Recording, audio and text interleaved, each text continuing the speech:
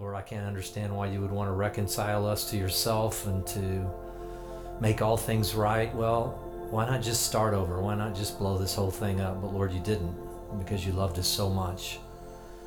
And Lord, the only way we know that, the way we really know that, is that the power of death had no hold on Jesus, and that's what we're celebrating today. There may be many within the sound of my voice, Lord, that still think, that's ridiculous. I just can't imagine. Well, it was the case during the time of Jesus as well. Lord, you can send your Spirit and give us faith. It's a gift. Faith is a gift. But faith does come by hearing, and hearing comes by the Word of God. So, Lord, help us unpack your Word today, this Resurrection Sunday, in Jesus' name. Amen. Amen. Well, what a privilege it is to be with you today. The title today, Court Jester or Truth Teller. Court Jester. You know the court jester guy that comes in. He's the clown, and he comes before the king, and he kind of maybe a little juggling act, tells a joke, maybe intentionally trips as he walks in. I don't know. I think that's called Seinfeld now, is what they call that. But you get the point. Is that what we're dealing with here this morning? Or are we just dealing with some fables, some things like that? I'll be honest with you. I'm just not into pageantry. In fact, forget pageantry. I have a hard time doing anything that I don't feel like, well, it's not going to have an end result. So Tasha, I met this morning. She was out. I said that she was out on the bump and grind. Tasha, out on the bump and grind, 6:00 this morning. That's incredible. I mean, I am so in awe of that. But unless there's a trout stream at the end of that, or there's a golf ball on the other end of that walk or something, I just can't. There has to be something for me. And I know being in shape and all that, well, I understand that too. But there has to be a result. There has to be an end game. And the end game here is that you don't have to fear death anymore. I don't have to fear death anymore. I can actually go to sleep tonight not wondering if there is anything out there I can know. And you say, well, how can you know it happened 2,000 years ago? We're going to talk about that a little bit this morning. First thing we want to establish, and I pretty much bring this verse up every single Resurrection Sunday I've ever taught, I think, 1 Corinthians chapter 15. Let's just get it from the outset that we're not dealing with wish fulfillment or anything. We're dealing with a guy named Saul who would become Paul, and Paul had an experience with the risen Jesus and had every reason not to follow him, not to believe, every reason in the book not to believe, and yet he still believed to the point of giving his own life. Not only giving up everything that he had worked to attain his whole life. I mean, think about that for a second. I mean, just try to imagine everything you've worked for your entire life. Maybe you're a doctor or something and you've gone, 8 years of med school and you had to get through, and all those late nights and all those labs and all that stuff you had to do, and you're one year into your practice, and then you see something and they're just going to give it up just because you see, like, you have a dream or maybe a hallucination or something. You're just going to give up everything and just go after it? I don't think so. I don't think that just happens like that. Well, this was the case with Saul. And listen to what he says, 1 Corinthians chapter 15, verse 12. He says, now if Christ is preached that he has been raised from the dead, how do some among you say that there is no resurrection of the dead? And if there's no resurrection of the dead, not even Christ has been raised. And if Christ has not been raised, then our preaching is vain, and your faith is vain. Ridiculous. Why are you spending time here? Well, it's a beautiful day. Go out there, get on the bump and grind. Or don't get on the bump and grind unless you want to be a little bit, tough on yourself. But at least, go down and have a latte and sit outside. It's a beautiful day. Why would you be here? That's what he's saying. This is absurd.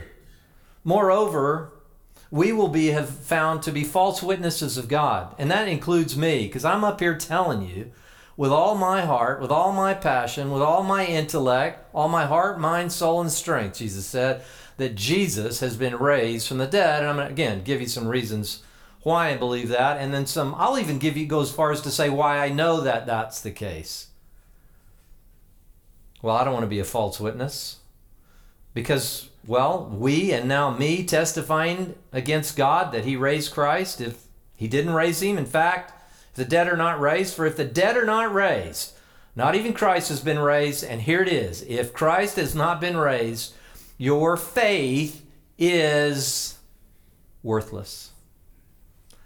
But it helps me get through. It helped me with my marriage. It helped really get my marriage back on track. My kids were kind of going wild, and we got them into a nice youth group. Or, I really needed some community, and it really kind of helped me bring me out of my shell. All those things can be true. But that is not a reason to have faith. That's a reason to gather, and that's a reason to do other things. But it's not a reason to have faith. It's not. And he goes on and finally closes, and then those who have fallen asleep in Christ have perished. But he says, if Christ has not been raised, your faith is worthless. And guess what? You're still in your sin. Now, say sin, here we go. I don't know about that and all that language of sin in the Bible, what that means and everything. Let's be clear. What sin is, just is missing the target. It's a departure from the very purpose for which God created you. You don't understand who you are, and you don't understand why you're on this earth, and as a result, you're going to be misguided. You're not going to walk your life out according to, if you will, the instructions, and as a result, there will be damage that's done on the inside of you. And I don't think any of us, there's not one person within the sound of my voice that hasn't been either damaged by the misdirection of someone else in their life. Some of you have been badly treated. Some of you have been abused by your own, maybe someone in your own family. Some of you have been people talking about you in high school and junior high, and you still haven't really come out of that. Maybe a relationship, maybe a marital relationship that you were so close and so you thought everything was going great, and then, well, you just didn't show up, just didn't come home one night, and you had to go through a tragic divorce. None of us are immune from this. But I'm also a culprit. I've also caused pain, and I'm still law. If Christ hasn't been raised, what you have to understand is that following Jesus, if you want to call it religion, that's fine, but call it following Jesus as a religion. We are a resurrection religion. If Jesus wasn't raised, this is all futile. It's absurd. It's pomp and circumstance. It's pageantry. We can just go back to Easter bunnies and things like that, because this is just absurd. Now, that's what the Bible says about itself. And if you don't understand that, it's going to be difficult for you to even proceed, because you'll think that there can be some form you can attach yourself to, but without this, the whole thing collapses. Are you with me? I'm going to give you a few reasons today. There's a guy by the name of Gary Habermas, Dr. Gary Habermas, who's probably become the foremost expert on knowing Semitic languages and knowing historical and how you verify things. And look, we have all kinds of folks that have lived in years gone by, and we never wonder if Alexander the Great actually lived, or if there were actually pharaohs, or we don't even ask those questions. We just assume that to be true. First of all, first proof for Jesus is that you do have to understand through all the other manuscripts that have been written, and not just biblical manuscripts, there are plenty of manuscripts to confirm, and I could go through the list of Josephus and Tacitus and Pliny the Younger and all the different manuscripts that have been written, that Jesus was a real flesh and blood person. Secondly, Jesus was crucified. I don't need the Bible only to validate that for me, but he was crucified, and he was crucified under Pontius Pilate, and they have now discovered that that was the case during this time, and that this event was at least purported to have occurred. Okay, now that's important to know, because a lot of people walk around and going, maybe Jesus was a real person. I don't really know. Maybe he's just some fairy tale or something. We know that Jesus lived and walked the face of this earth for a couple thousand years ago, for about 33 years. Now that's extraordinary. That's not the case for most religions. Most religions are somebody goes away in a cave and they're going to give you and point you in the direction of some kind of revelation that they've had. Not the case here. Jesus, a flesh and blood person. And as a result, we can know a lot about Jesus, and we can corroborate or we can disprove some of the claims he made about himself, ending ultimately in the final proof. Did he come out of the grave? Now, I know it's difficult. I know in this day and age that it's so challenging because, we have science now. C.S. Lewis called this chronological snobbery. We tend to have a feeling that the ancients would just believe anything. They didn't all. They understood when somebody died and they stopped breathing for a few days, it was over.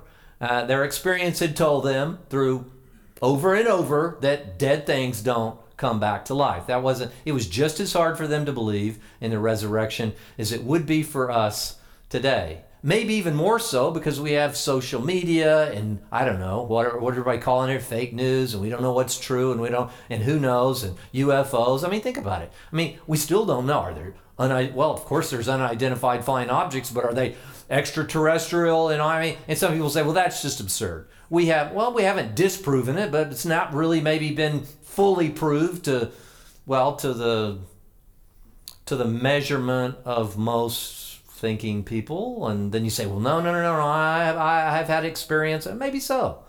But you just got to realize that they understood that dead things don't come back to life. The second thing we know is that there were some disciples that at least believed that they had seen a resurrected Jesus. I want you to think about that for a minute. Again, I use this example all the time because it's just one that we know so well. I was flipping through the other day, and I guess on one of these pay stations, there's even a whole thing and a movie about it called Waco. We all know about David Koresh and how all that compound burned down in Waco because he was claiming to be the Messiah and all those kinds of things. And yet, today, we really don't have anybody that stands up and said, I'm a Koreshite. And I am starting, and I follow him, and I've seen him raised from the dead. And I'm telling you, if they had seen him and eaten dinner with him later, and then spent, 30, 40 days with him, you don't think that there would be a lot of people saying he is the Messiah. But we find no one. There were so many Messiahs during the time of Jesus, it was hard to count.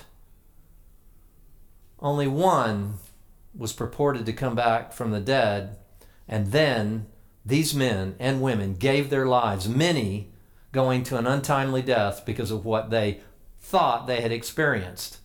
I think a lot of the naturalistic causes that go around today, or go around in yesteryear, have been pretty much disproven just through this historical method of trying to ascertain what's true and what's not about ancient documents and what we can corroborate. They used to say, well, mass hallucination and all kinds of things.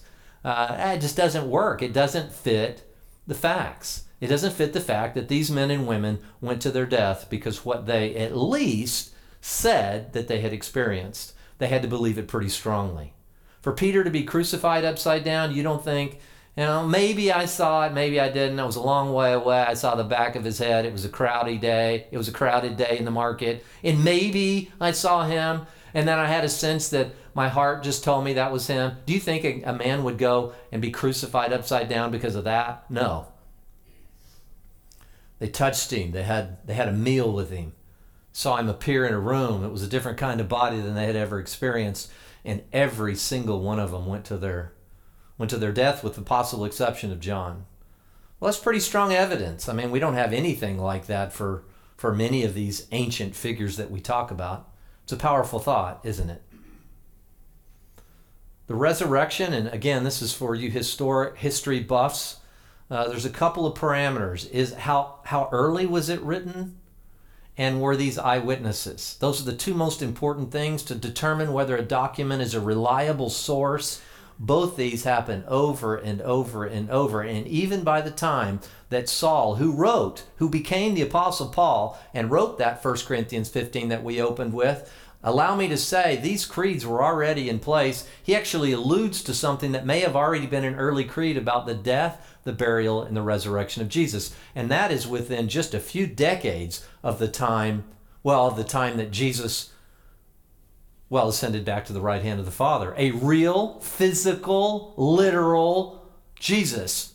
Not a feeling of Jesus. Not like you put a name, somebody wants to live eternally, and they put their name on the side of a building at a university because they give multiple millions of dollars, and their name lives on as a legacy. That is not what the Bible stands on. The Bible stands on that Jesus would have the power over death, and that's why it means something for you and me in the 21st century. Again, it means that I potentially don't have to fear death anymore. if I can believe this? Is it reasonable to believe? A couple other figures. Well, one other figure we hadn't talked about yet, obviously Saul, giving up everything and becoming the Apostle Paul. But even Jesus' own half-brother James didn't believe in him. He grew up with him. You've got to be kidding me. Why? He had seen a resurrected Jesus. A half-brother of his ended up giving his own life and became really the bishop of the church in Jerusalem. That's where we get his brother James. You just can't. Now that can happen maybe with somebody distant that you don't know. Have you ever had that experience? You kind of know somebody just a little bit and you think, oh, they're so tremendous and everything. And then you get around their family and they're not so tremendous. You know, if you only knew what they do. And don't talk to my family after the service, by the way. But look, the point is, James that would give his life and risk his life for a brother that he grew up, punching and who knows what and making fun of. And I mean, he all the way. And how could he turn and then bow and call him Lord and the Messiah? How would that happen? And we have an entire book of the Bible that many theologians believe the brother, and I happen to be one of them, half-brother of Jesus, the brother James, wrote. How would these things happen? I'm going to ask you another thing. What about near-death experiences? Now, it doesn't lead us all the way to Jesus, but do you know that estimates are upwards of now 30 million accounts of NDEs, near-death experiences? 30 million.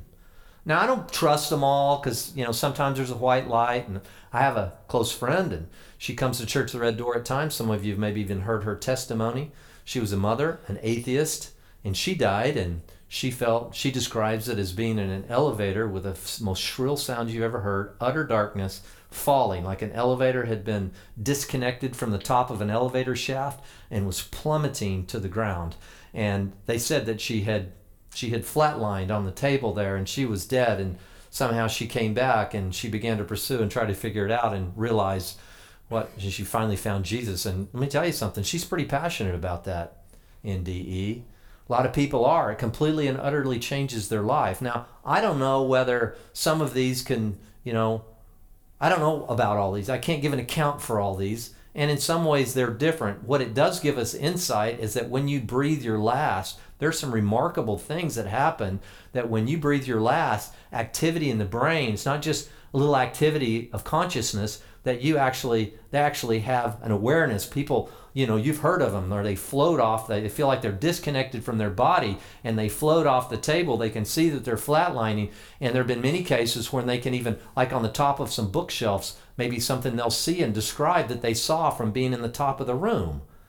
How would they ever know that? And there's not just one of these accounts. There are a lot of these accounts. Now, that doesn't get me all the way to Jesus, but it gives me pause to say, well, maybe I'm actually a soul and that I have a spirit. Maybe that is true. I mean, that's pretty compelling to me. So the idea of resurrection is not that bizarre to me. And some of you say it's still unscientific for me. I still don't believe in that. Allow me to just say this. Do you realize that every worldview that you could possibly have is fantastical? How would you not have a fantastical worldview? Were you driving, if you were driving from, say, La Quinta or somewhere East Valley, and you were driving up, you'd see all the snow on those mountains and all that, and you say, okay, all of this, and what's your view of the world? Well, I believe in the science and I believe in the Big Bang, and I don't have any problem with the Big Bang either. The problem I have is imagining that the Big Bang is not in some way fantastical. That you have 2 trillion galaxies, they're all stuffed into something smaller than a pinhead, on average of 100 billion stars per galaxy, 2 trillion galaxies, and all the matter in the universe started in something smaller than a pinhead, where all physical laws break down and nothing works anymore, and you just say, well, it just is. It's fantastical. It's a fairy tale. Something comes out of nothing. But I can't believe in a resurrection. See, now that doesn't get me all the way to Jesus either, but it gives me an idea and an understanding of design and at least an intelligent mind. And if Jesus then says, if you've seen me, you've seen that intelligent mind, And then he's able to do the things that he did, like walk across the water and subvert every physical law that we know, and multiply fish and loaves and raise people from the dead like Lazarus, and not just say, hey, look at my power, but to actually say, I am the resurrection and the life. Martha, relax. I am the resurrection. It's powerful. You know, Jesus said, 1 Corinthians 15 also says that the entire gospel is summed up in these few words. Jesus Christ died according to the scriptures. Now that only gets me to the Matthew 1. It only ends up in Malachi, right? Because at that time, the scriptures were only the Old Testament. He said Jesus died according to the scriptures. He was buried. And on the third day, he rose again according to the scriptures. And then he appeared to a lot of different people, which they could corroborate, by the way. And the Bible actually says, and most people don't know this, that he appeared to upwards of 500 people. Now, in that lifetime, you don't think that rumor could have been squashed? Well, go ask Ted. Ted was one of the 500 that saw a resurrected Jesus. All right, well, let's go to Ted's house. Ted, come on, Ted. Hey, we heard something. We heard that you had seen a resurrected Jesus. And Ted's like, oh, wait a minute. I'm going to do a little backtracking here. I didn't really say that. I mean, it could have been. I'm not sure. No, they could have done, that would have eliminated this ridiculous rumor in the minds of some right off the bat. But even more so, you've got to understand that this was according to the scripture. What you don't realize if you haven't read the Bible for all it's worth is that the Bible from the very beginning says that Jesus has got to die, or whoever this messianic figure is going to be. He's got to die. He's going to be the Lamb of God. The very purpose for all the ceremonial law and the bloodletting and all this crazy stuff that you say, I can't believe the Bible because it's all about a bunch of blood and animals and sacrifices. I mean, have you seen us do any animal sacrifices here this morning? I mean, that won't be till the end of the service. I mean, it's not like we do them all the time. No, I mean, think about this. The entire ceremonial law, those 613 laws was about, goats and lambs and this and that and blood on this and blood on the mercy seat and blood for the house of a leper and blood and blood and blood. There's no way I can buy that. But once you understand that it was all pointing toward the death of the only one that would ever really matter, because as Hebrews says, as Paul wrote to the believing Jewish community, you think God's interested in the blood of bulls and goats? It was just a foreshadowing of one thing, the death of God himself. The only one that has the power over life and death.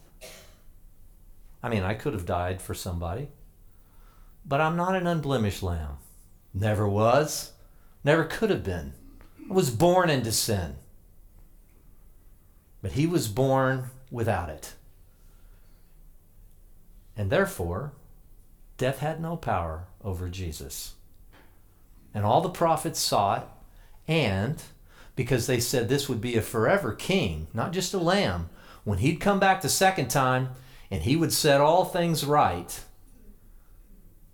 Paul said in his first kind of presentation to this erudite group called the Areopagus on Mars Hill in Athens, the great seedbed of all Stoic philosophers and, all these great men that we still think about, Socrates and Plato and all these deep thinkers. And he stood before those men and he said, God has appointed a man to come back and judge the world.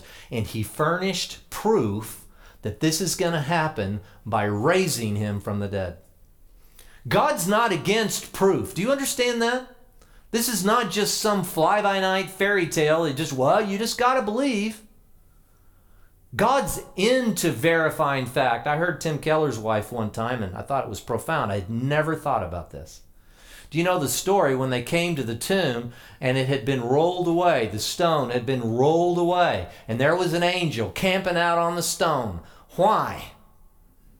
Because Jesus was in there, raised from the dead. Excuse me, let me out. I need out. Is anybody out there? And so Jesus sent an angel Do you think God sent an angel to roll the stone away so Jesus could get out? We know later as a resurrected body that he just appeared in a room. You don't think God could, in his new resurrected body, go through a wall or go anywhere he wanted to? I mean, the grave clothes were all folded up and right there. They weren't tattered and strewn everywhere and him trying to go like a mummy trying to get out. You know? No, he didn't need anybody to let him out. Why do you think they rolled the stone away? To verify that the tomb was empty for those early witnesses. It's a powerful thought, isn't it? You think God's against proving anything to you? Well, the ultimate proof you're ever going to get, and this is the close this morning, the only proof and ultimate proof and the way you will know that you absolutely know he was raised is to experience him. If you don't have the Spirit of God living on the inside of you, you'll never understand really in an ultimate way that he lives.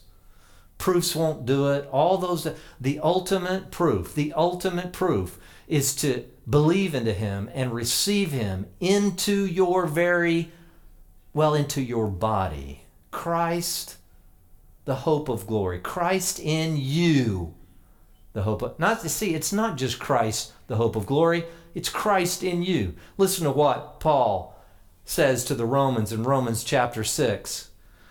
This is important because death is not the end of your human experience.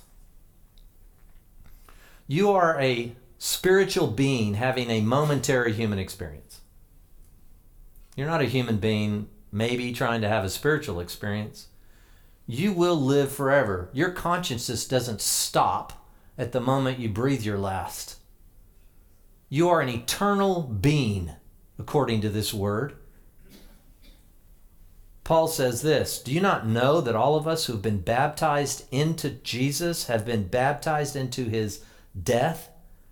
Therefore, we have been buried with him through baptism into death, so that, why do we even have this symbolic kind of baptism? So that as Christ was raised from the dead through the glory of the Father, so we too might walk in newness of life. For if we have become united with him in the likeness of his death, certainly we shall also be what? In the likeness of his resurrection. Now, look, it's one thing just to believe that Jesus was raised from the dead. And we can sit back and go, that was impressive. That was awesome. You conquered death. Congratulations. But what import does that have for me in the 21st century? Paul says it right here. If you've been baptized into his death, you will, in the same likeness as you come up out of that water, you also will come right up out of that grave at the end of all things and have a resurrected body. And you say, that is just so hard for me to believe. Again, allow me to say, everything's hard for me to believe. There's no option as a human being. What's bizarre to me is that I'm sitting here, or standing here, I should say. I'm standing here and there's anything. Why is there anything? There's a screen and flowers and people and, maybe this is just a hallucination. Maybe I'm just having a dream that I'm talking to you. I don't, who can corroborate anything? Is it truth? I don't know if we believe anything. It is not difficult for me to believe that someone who can speak into existence out of nothing, galaxies, could somehow breathe life into the Bible calls it an indestructible life. That's not hard for me to believe. I've taken astrophysics courses. I stayed at a Holiday Inn Express a couple of nights ago. I got a lot of information up here. I'm just telling you. And what I will tell you is that even I may not have the finest mind there is, it is not difficult for me to believe because my alternatives are equally, if not more, absurd to believe. All this came into existence by pure chance? Not a chance. I can't believe it. I just can't believe it. So what just happened here with this baptism and you got this new spirit? Well, Romans 8:11. Listen what he says. If the spirit of him who raised Jesus from the dead dwells in you. Romans 8:11. Let me say that again. If the Spirit of him who raised Jesus from the dead dwells in you, he who raised Jesus from the dead will also give life to your mortal bodies through his Spirit which dwells in you. What do I need to be raised from the dead and live eternally with a loving Father? Not in Earth 2.0, not in continuing chaos and anarchy. Jesus is going to come back as judge, and he's going to eradicate all of that. The problem is he would have had to eradicate me because I'm a culprit. I'm complicit with the fallenness of this stinking world. So how does he pass me over? In judgment. I'll send my son. Believe into him, and you'll be passed over in judgment. Believe upon the Lord Jesus Christ, and you shall be saved. How can you be more clear than that? That's why it's such good news. 1 Corinthians 6:14, as if that is not enough. God has not only raised the Lord, but will also raise us up through his power. Who's us? He's talking to the church at Corinth, people who'd given their lives to follow Jesus at great risk. See, a little bit the problem in the Western culture right now, it's kind of hard to do this whole thing because it doesn't take that much risk. Is anybody here come here today imagining that somehow the Gestapo is going to burst in and overtake this assembly and throw you in jail and torture you to death unless you recant your belief in Jesus? Not so much. I wonder sometimes if that wouldn't have been a thinning mechanism. Would that have thinned the crowds? Probably so. It's easy to come into something like this and just kind of go, when is this going to be over? I can't take this anymore. I can't. Why? Please, I beg you, just for 1 second, why is this such bad news? You're an eternal being. You can live eternally with the creator of your soul. You just have to say, I was complicit, I'm guilty. Why is that such bad news? Why? Why is that offensive? It's only offensive because we think we're good people. If Jesus had to die, then he had to die.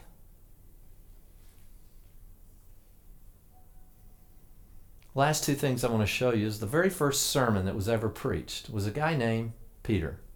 Same guy that denied even knowing him. He was on his team until it looked like he wasn't a very good quarterback anymore. His completion rate just plummeted.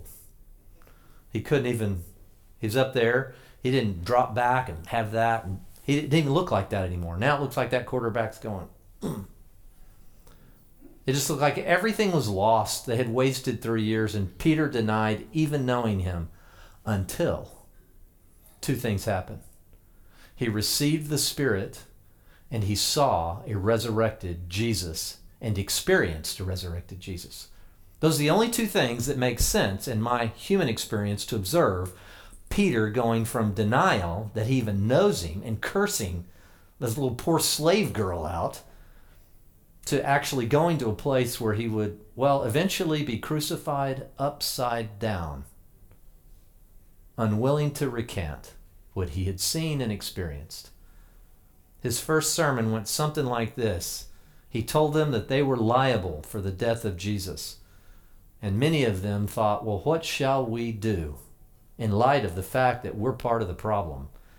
And he said, now when they heard this, they were pierced to the heart and said to Peter and the rest of the apostles, brothers, what shall we do? May I just say, that question has rung down through 2,000 years. Every culture, every tribe, every race, men, women, slave, free, whoever. That same question is offered to you, and it's offered to you today. What shall we do? Somehow I believe in the resurrection. I came in here thinking this was absurd. I came in here just because I was drugged here by a friend or family, and we just got to do that, or grandpa's not taking us out to eat, or whatever. And all I'll say is you're confronted with the exact same question, or it should be your question, what shall we do? And it was very simple. He said, repent. That just means change your mind. And each of you be baptized in the name of Jesus. Why? For the forgiveness of your sins, the likeness of his death, the likeness of his resurrection. And you shall receive the gift of the Holy Spirit. Let me say that again. God can now come and live on the inside of you.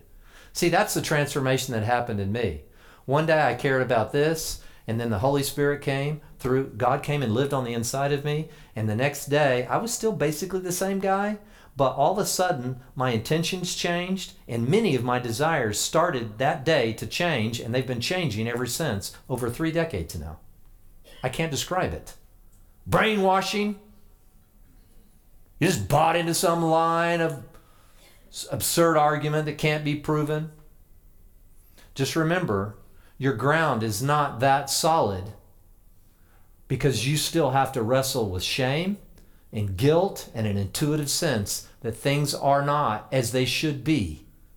And you have to embrace a worldview where something comes out of nothing by pure cosmic accident.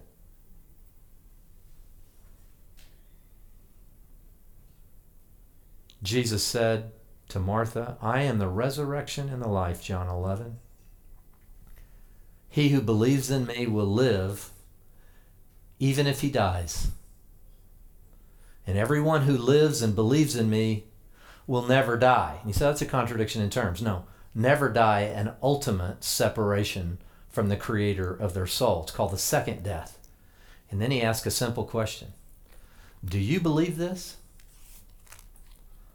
Now you say, well, you're a preacher. You have to say this. No, I'm also a person that has to ask the same question.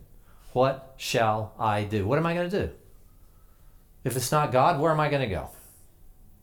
Well, just enjoy your life. Fine, just embrace the fact and don't live in this fantasy world. Just embrace the fact that there is nothing after this life. Upon what do you base that? 30 million near-death experiences? The historical veracity of whether or not Jesus actually was raised from the dead? I mean, what do you base that on? Oftentimes, it's been my experience, well, early on, I didn't want to believe because I wanted to run my life like I wanted to run my life, imagining somehow that would give me great satisfaction. Mick Jagger told us. You know, you just can't get it. Fame, money. How in the world do you tour the world and sell out stadiums in your 80s?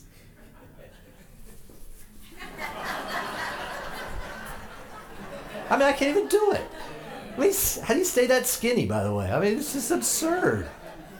I mean, how can, rock star, maybe 10 years? But he'd be a rock star for 60 plus years and counting. Singing the same songs over and over and over. And by the way, how is Keith Richards still alive? That alone should make you believe in God. You know what I was told? I read an article, so it must be true.